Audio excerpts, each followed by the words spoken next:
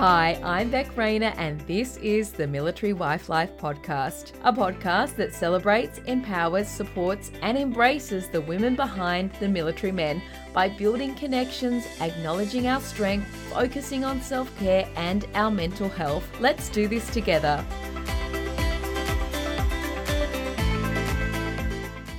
Welcome, Sarah, to the Military Wife Life Podcast. Thanks for coming on. Happy to be here. You and your husband have been together for how many years and how did you guys meet? We actually met when we were quite young over in Perth on a scout camp. It was Christmas holidays. We didn't realise that we both actually came from New South Wales. I twisted my ankle on a concrete path and he helped me to get back to the camp. Then I went off to high school that January and there he was. We tried dating a little bit through high school but never really stuck. But we got together when I was about 20 and have been together for 18 years now and married for 13. So when you met, obviously when you ended up getting together, was he already in defence or what was his situation? He wanted to join the Navy as a helicopter pilot all the way through high school, but because he was so tall, that wasn't allowed at the time, so he didn't get to do that. We both went off and did different careers for a little while and I actually fell pregnant and sort of decided we needed a more reliable employer, so we looked at the Navy again and he joined as an aviation technician. So can you tell us a little bit about what he does in the Navy? He's an ATV. The way I explain it to non-Navy people is he's the equivalent of an auto electrician but for an aircraft. Sometimes he's away a lot, but other times we've been pretty lucky to have him home. Basically it's usually dependent on what aircraft they're working on as to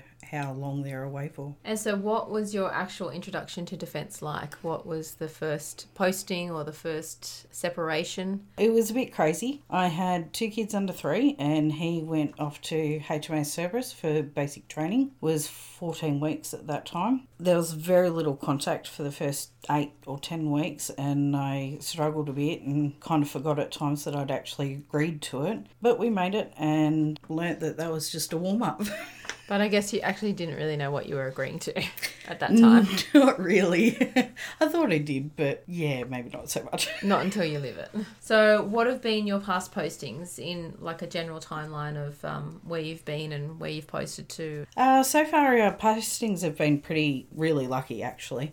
I went to Cerberus for the basic training a couple of days after we got married. Then from there we were posted to Wagga for his trade training. We were supposed to be there for 18 months all up, but I really didn't cope very well. So I moved to Nowra Albatross ahead of him, about 6 months ahead, and we haven't posted away again until 2017 when he was posted on to Canberra Ships Company. So with the kids being in high school and whatnot, we decided to do that as an MWDU. So when you said that you posted ahead of him, what was the process with that? Did you have to get permission or how does that work when you want to go ahead of them? So we spoke to DCO at Wagga. I had a mental sort of health issue. I wasn't coping and had a bit of postnatal depression. So they looked at the situation and realised that if I was out of the stress and Adam was more concentrating on his work, it would be easier for them and us. So it took a little while to get it approved, but for the good of everyone, they did. Like you mentioned, your current situation is that your husband's posted to a ship and you're MWDU, so you're Sydney South Coast. So he's in Sydney, you're New South Wales South Coast. So I guess 3 hours between, which is doable back and forth on weekends, but obviously when the ship's away, he's away. Before your husband got his current posting and you guys went MWDU, you had been dealing with some serious family health issues. Can you talk us through what was going on within the family? Adam's father had been battling with cancer for a few years before he'd posted to the ship. At the time, he wasn't seriously ill, but we would regularly go and visit them on weekends so Adam could help his dad out with jobs that he wasn't able to do anymore, like getting under the car and climbing the ladder and whatnot. We didn't have a clue that David's health would deteriorate at the pace that it did. So we kind of expected Adam to be finished with this posting and back at home well before, his parents needed any serious help. You were going into a ship posting and MWDU with that added responsibility on your shoulders, like along with dealing with, I guess, everything on the home front, kids, business, helping out with your in-laws. What was it like going into that posting knowing that you had that extra responsibility? The first year was relatively easy. I'd just purchased a business, so that was kind of taking my mind off. I'm just going to stop you there. So you're saying that it was easy, and then in the same sentence you're saying you bought a business. So yeah, okay. Let's try that again. So yeah. The first year was easier than the second. Yeah. Okay. All right, yeah. Yes, I just bought a business, so that was taking my mind off Adam being away and sort of helping my daughter with finding her place in the world as she goes through high school. And I have to admit I didn't put a lot of effort into nurturing the long distance relationship, but we sort of managed to get through. The second half of his posting was when things got pretty hard. We were looking at the ship sailing for 6 months. David's health had started going downhill quicker than any of us expected, and his cancer had at that point moved into the bones and caused a break that couldn't be repaired or healed. So in the weeks leading up to the ship sailing, David was in hospital. We had no idea if or when he would be able to come home. I can't even imagine what was going through Adam's mind as he sort of said goodbye to his dad in hospital that day. We were trying to be optimistic that David would be well and good when the ship came back, but there was, that underlying seed of doubt and not knowing as to whether he would even see his dad again. So was there ever a point where you thought that Adam should push for a compassionate posting or try and get off the ship? Like, how does that even work with, I guess, he's committed to the ship, he's going into it knowing that his dad's sick, but not thinking that it would take a turn before he's about to sail for 6 months? Like, was there any option to get off the ship? We did have a look into that and sort of ran through it with his bosses, but for the situation that we were in, we couldn't go that way, unfortunately. It would have been nice, but yeah, unfortunately it just didn't work for our situation. And so how did Navy manage Adam's family responsibilities and him going away, I guess, and in the lead up to deployment, did he try and spend extra time with his dad? Like, how did he manage knowing that he was going to be away for such a long period, but then having that conflict, I guess, of wanting to spend time with his family, but then also wanting to spend time with his dad who's pretty sick? When we sort of realised that his dad's health was deteriorating, we had to try and find a way that would balance work and family and parents and all the balls.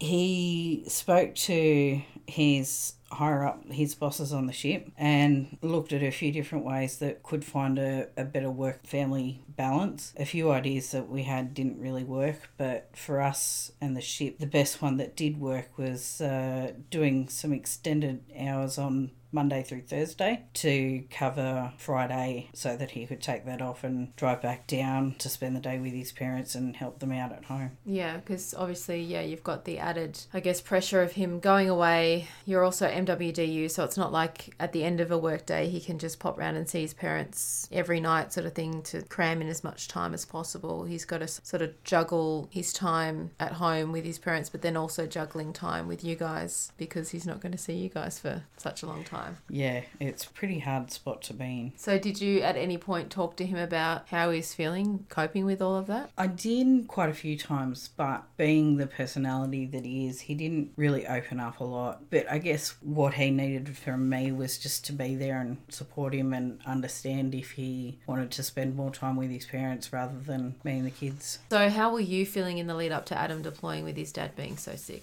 Like, what was, going through your mind? I was pretty anxious and a little bit terrified, to be honest. I wasn't able to help with David's care and I worked 6 days a week, so I wasn't really able to help out on the home front as well. So my job was basically to keep Adam informed whilst he was at sea. There were a few discussions about sort of how much information he wanted to know and how he wanted to hear about it. It was good that we talked about that before he actually left.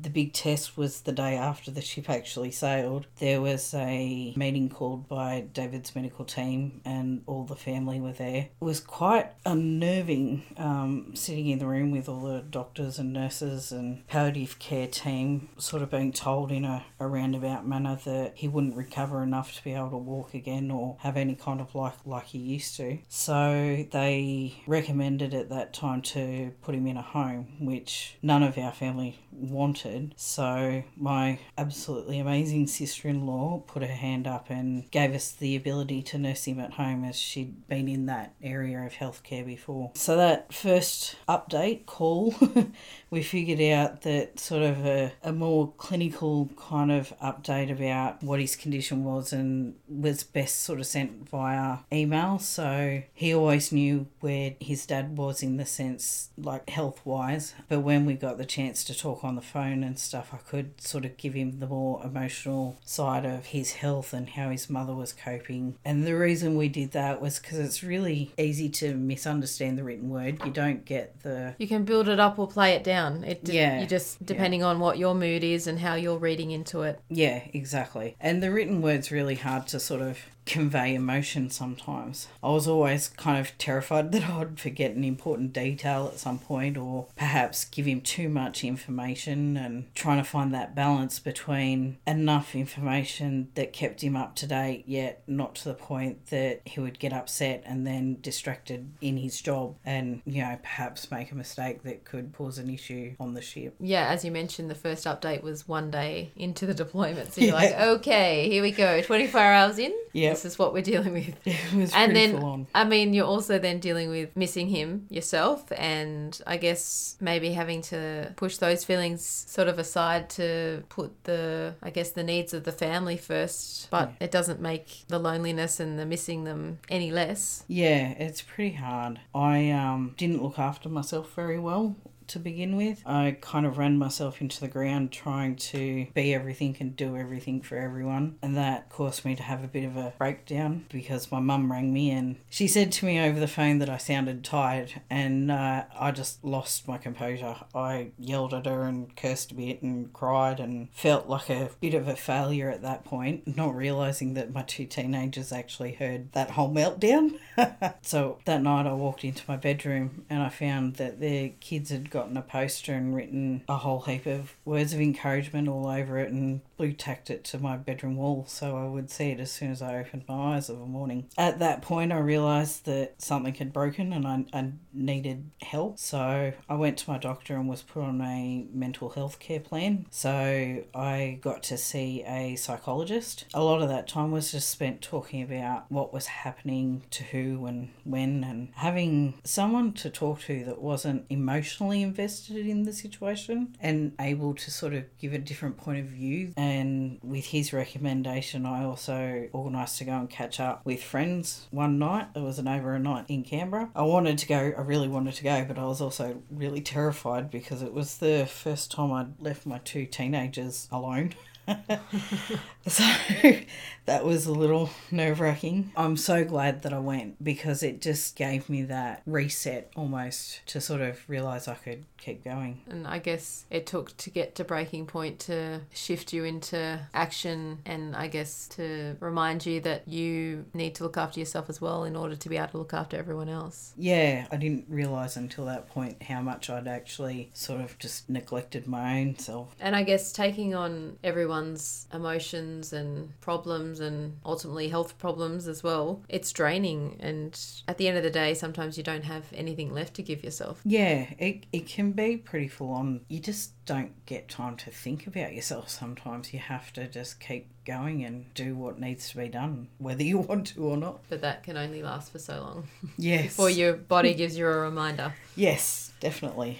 And so Adam's dad's health took a few turns when Adam was first deployed. How did you get in contact with him and keep him informed along the way? So we basically used email as our constant contact because of where they were sailing. They were in and out of service and signal, and then there were some operations that involved the comms being turned off completely, but the emails always got through, and that's kind of our constant contact. Towards the end, I had to use the emergency family contact line. That was another sort of big what do I do moment. I kind of second guessed myself as to whether the information I needed to get through to Adam was actually deemed an emergency by whoever the person is that decides that, and sort of wondering if I would get him into trouble if they didn't think it was an emergency. And what prompted you to actually call the hotline? I guess no one really gives you a list of the situations that are acceptable and not acceptable. Yeah, so it's really weird because they give you this number and say, here's the emergency number, and you go, okay, what do you call an emergency? For us, something going wrong with David's health, and for other people it's losing the car keys or something like that. It depends on the situation and what the person's dealing with at the time. So I really overanalyzed the whole thing, and I almost had a little panic attack because I didn't know if I was doing the right thing or not.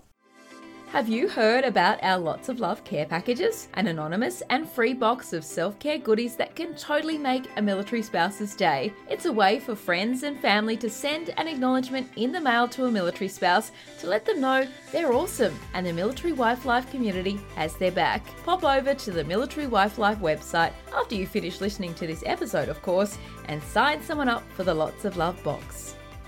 Once you called the hotline, what's the process? What happens and who answers and what do they say to you? So they've got people on call, I suppose. The gentleman I spoke to was really nice, and he asked me what was happening, and so I gave him a brief rundown of the history and sort of said at this point I need to get him this information. And because at that time the comms were turned off, yeah, the comms were turned off. You couldn't wait. No, and whilst I'd already sent an email, we didn't know when the emails were going to get switched back on again. So I thought that, this was the only way I could get through to him. So they, send a signal to the ship. And so that signal gets passed on to him or his boss, or how does that work? So it goes to the ship and then they give it to the higher-ups, and they have a look at it and see what it's all about. And Make sure it's not the car keys being lost. Yeah. And then it filters down from there. So they then give it to Adam's boss, and Adam's boss would pass on the information. After that, it was decided that Adam would come off the ship to spend time with his dad. How was that decision made, and did you feel relief? What were you feeling about him being back for such, I guess, a sad reason? The decision to bring him home was quite a hard one for all of us. While we knew the ship was sort of going into a quiet period of operation, Adam had the weight of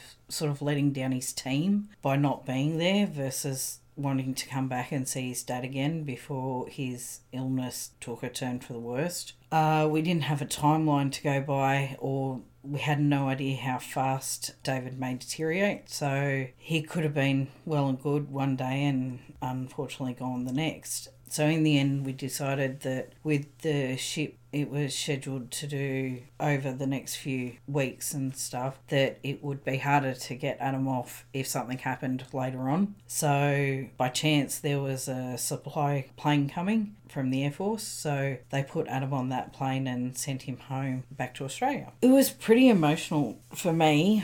I was stoked that he was coming home, but in that second afterwards it was just utter guilt because I knew, that he was coming home to pretty much say goodbye to his dad. Thankfully, we'd sort of saved up his long service leave. It was supposed to be for a family holiday, but I'm so glad that we did because it gave us plenty of time for Adam to be at home without, the stresses of having to get back to work in 3 or 5 days. So if he didn't have the long service leave, would he have just used, compassionate leave? Like how would that have worked if he didn't have that? So if he didn't have the long service leave, it would have been under compassionate leave, and they only get a certain amount of time. I can't even remember how much, maybe 5 days or 9 days or something. So yeah, it would have been quite a short visit. So Adam came home for a month and then I guess met back up with the ship. When you had to drop him off at the airport, was it harder than the initial day when he was leaving? You were really wondering whether he would be making it back for when his dad, I guess, eventually passed away. But since his dad had taken a turn, I guess you were really like on edge about what was going to happen. Yeah, it was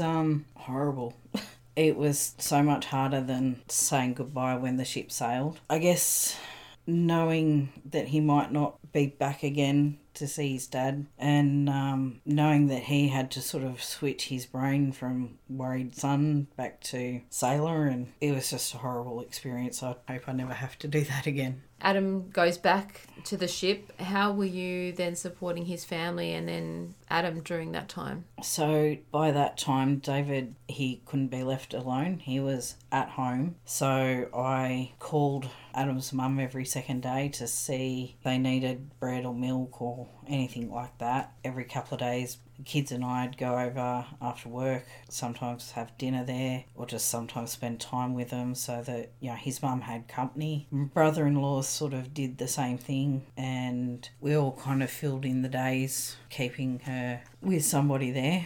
My sister-in-law flew up from Melbourne for a week at a time every 3 weeks or so.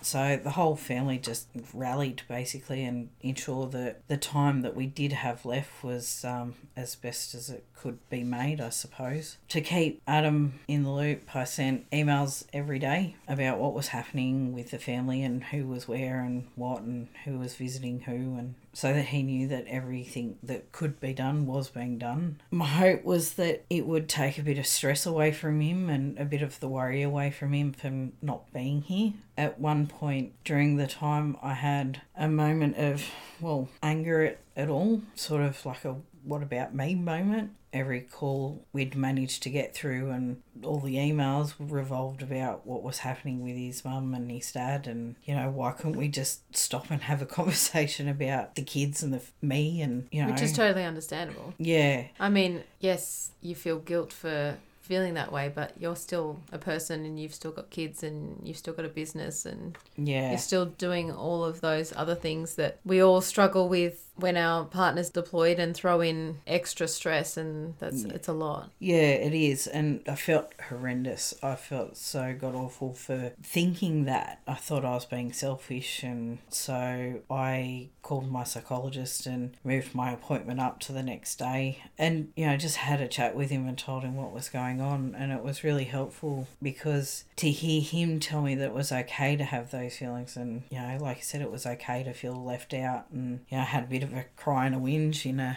safe zone where I didn't feel judged. How do you think Adam was feeling, I guess, getting daily updates, but then trying to focus on his job and being so far away from home? He coped as best he could, I guess. He was trying really hard just not to let his emotions sort of affect his work, but being surrounded by such a great team, they also sort of saw when he was having a moment and just said, you know, off you go, take 5, come back, reset. And yeah, it was with the support of his team that he really got through it. Then you got the news that Adam's dad is really not well and may not have long left. What has to happen then? Like, did you get in contact with Adam straight away? Were you in a little bit of denial? Like, obviously there'd been ups and downs during the time while Adam was away, and what happened when it got to the point where he was really, really not well? I got a call on the Tuesday afternoon from my sister-in-law, the nurse, and David had had an event. We think now it may have been his heart. I had that moment of, holy shit. But then everything just went sort of into overdrive. The ship was in the middle of an exercise and the comms were turned off. So I sent Adam an email straight away saying that this is what had happened and you need to prepare yourself. The call to sort of get off the ship could be any moment from now. So this was sort of mid-afternoon. When I finished work, I went straight over to the house to see if there was anything I could do to help my mother-in-law, and I was just in absolute shock in the change of David's condition, considering I'd only just seen him the day before. And yeah, so I sent a second email because I realised that, yep, things had really sort of hit the fan. I also managed to send his his boss's wife a message because I knew they had contact through the ship's Wi-Fi sometimes, just hoping, that he could get him to check his email. But really, that's when the emergency line became our method of contact. I called and spoke to the guy, explained the situation, and he decided to send an urgent signal to the ship. Then from that phone call to when Adam got a chance to call us off the Padres phone was probably about a half an hour. And what was it like hearing his voice? Horrible and great all at the same time. It's such a mixed emotional experience because you just want to hear your husband and talk to your husband, but in that situation, you're letting someone know that their parent could be passing away. It's just, yeah. So I just organised someone to take care of the shop the next day, the Wednesday, and spent the whole day with the family at the house, sort of just with David. And unfortunately, when I got there Wednesday morning, I'd realised that David's health had deteriorated even more so. So called the emergency line again that morning. Luckily, I got the same guy, so it was easy to just sort of say, look, time's going faster than we even expected, and if Adam was going to get a chance to see his dad, he pretty much had to get off yesterday. So a second signal was sent to let the higher up in command know the situation had sort of become time critical at that point. You're at the house supporting Adam's family, also supporting your kids, trying to support Adam via emergency contact line and I guess the Padres phone and emails and any which way you can get in contact with him. What was then decided once you did get in contact with him? Was he coming home straight away, or how did that work? The process to get Adam off the ship wasn't really something that I'd thought of until that point. I just kind of thought that one of the choppers that were on the ship would grab him and go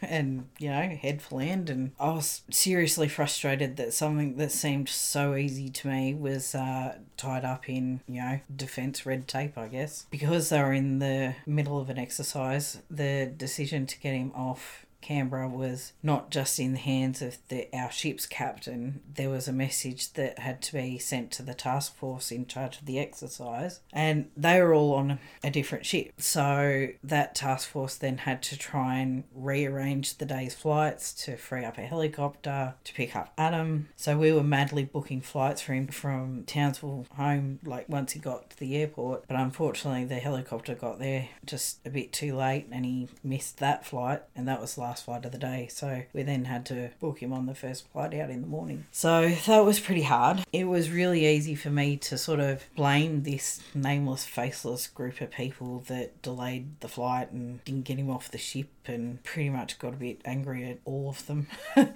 But it's just the situation we're in. Yeah. Every minute would have felt like hours. Yeah. Just waiting to hear and waiting for him to get back. I couldn't sleep. Yeah. Couldn't sit at home, so I just got in the car. He finally flew into Sydney. You picked him up at Sydney Airport, and then what? Not a lot of talking, to be honest. He was exhausted. I was concentrating on just getting us back home as fast as possible because I didn't want to get there and find out that, David had possibly passed just before we got there. You have your husband home, but it's not a happy homecoming. It's essentially for him to say goodbye to his dad. I was on a roller coaster of emotion. One moment I was happy to have my other half home, yet, devastated for the reason that he was home. We spent pretty much every moment we were awake for the next few days at the house with his dad and his mum. And that Saturday night we were all there when he passed away. Yeah, I guess Adam got a couple of days with his dad. What does he feel about those last days that he had with his dad? Just hugely thankful that he got them. We didn't know if he would even get that chance, so we just took it and ran with it because it was just something that we just didn't even know if we were going to get. Yeah, so he was just feeling quite thankful that he could get there to say goodbye. Yeah. And so how have you been supporting Adam and the kids and looking after yourself at the same time? Just trying to stay strong for them, hugging them, holding them when they needed it, and sort of backing away when they kind of wanted to be alone, whether I liked it or not. Being open with the kids about how they were feeling and letting them know that what they felt was valid and not judge them on that. As for me, I kind of just put one foot in front of the other. I haven't really done anything to look after myself per se, but kind of giving myself permission to, have a breakdown when I was alone and have a good cry. For me, that was kind of the right thing to do. Adam doesn't just pack his bag up and go back to the ship like 2 days after something like that has happened. What happens after something like that with going back to work? And you need time to grieve and process, but you've then got conflicting responsibilities. So what happened after his dad passed away? The first week was the compassionate posting for the passing of his father. We still had a couple of weeks up our sleeve from the long service leave, so we used those to sort of give everyone time to get their head back together again and just come to terms with our sort of new normal, I guess. And so now it's been, I guess, a couple of months and Adam's gone back to being MWDU and back to work. How is that all going? It's been pretty hard. Obviously, I knew he had to go back at some point, but the time that we had at home just seemed to melt away faster than any time before. Were you a little bit sad that you didn't get to have the homecoming moment? Yes and no.